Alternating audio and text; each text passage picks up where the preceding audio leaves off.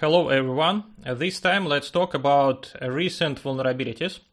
I will start with Microsoft Patch Tuesday for September 2021. I created a report using my Vulristics tool. You can get a link to the report in the blog post. The most interesting thing about the September Patch Tuesday is that the top 3 VM vendors ignored almost all remote code executions in their reviews. And there were interesting remote code executions in their Office products. What is the most unforgivable is that they didn't mention CVE 2021 38647 remote code execution in OMI, Open Management Infrastructure. Only Zero Day Initiative wrote about this. Dubbed OmiGAT by researchers at Wiz.io, the bugs could enable a remote attacker to gain root access to Linux virtual machines running on Azure. Quote, "We conservatively estimate that thousands of Azure customers and millions of endpoints are affected. In a small sample of Azure tenants we analyzed, over 65% were unknowingly at risk," the firm warned.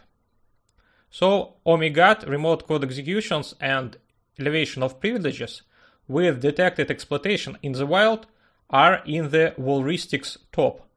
What else?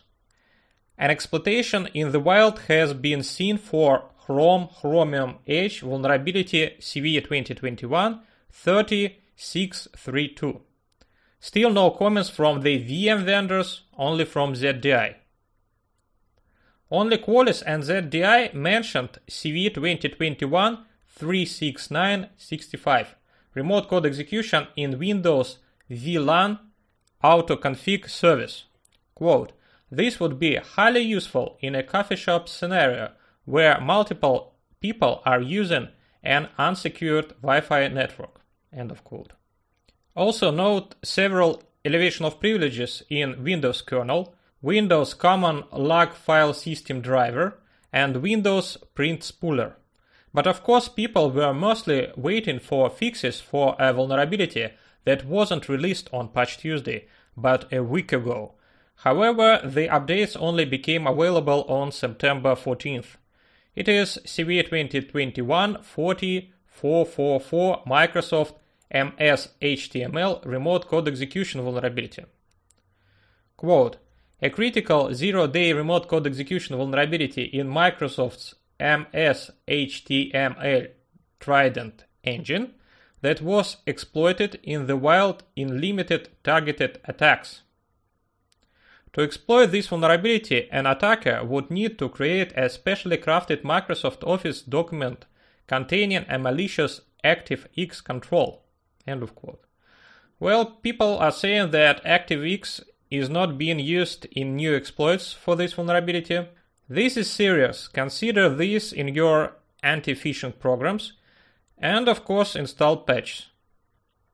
I would also like to say a few words about other recent non-Microsoft vulnerabilities. I would like to mention the massively exploited CVE 2021 26084 Confluence remote code execution. A week passed between the release of the newsletter and the public exploit. If your organization has Confluence, keep an eye on it and never make it available at the perimeter of your network. Another critical vulnerability.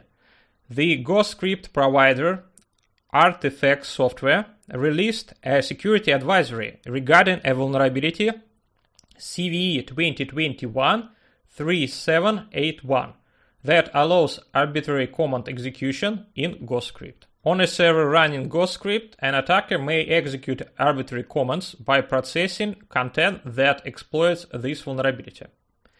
There is a public exploit for this vulnerability.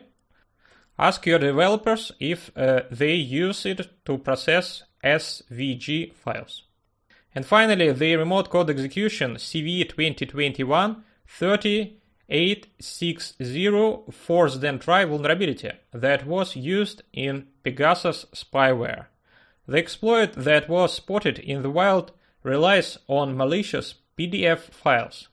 The vulnerability became famous mainly because of iPhone attacks, but there are also patches for Mac OS Big Sur 11.6 and 2021-005 Catalina. And this is it for today. Please subscribe and leave your comments. Bye.